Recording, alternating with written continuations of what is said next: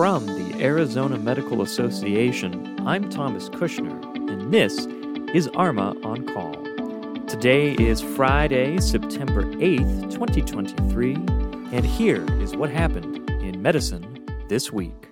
Maricopa County has more than doubled its cases of COVID-19 from July through August, according to data shared by the county. But what's to blame for this increase in transmissions? Well, they say a new variant and back to school.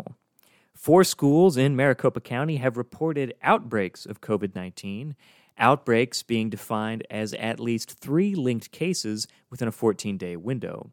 As this marks the 4th school year to begin in a world with COVID-19, teachers, parents, and school nurses struggle to find unity in how to handle these new cases, especially as a reported 65% of Americans believe that COVID poses no risk to their health. If hospitalizations begin to increase in the area, state and local health authorities have remained open to recommending face coverings in school settings. On the horizon, a new COVID-19 vaccine is expected to begin a national rollout later this month, with the formula being specifically designed to target the EG5 variant.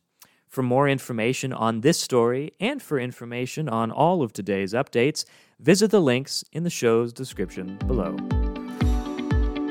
In less than a month, 600 people have sought shelter in the newly formed cooling centers established by Governor Katie Hobbs' emergency declaration. Although these centers have provided shelter during the day, the main ask from community members is for overnight accommodations.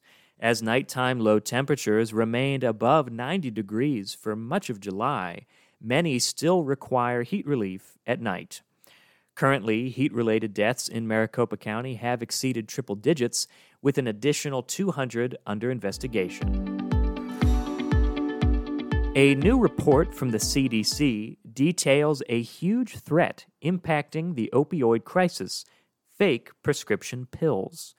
Between 2019 and 2021, overdose deaths associated with fake pills surged from 4% to a shocking 14% in Arizona, according to data from the CDC.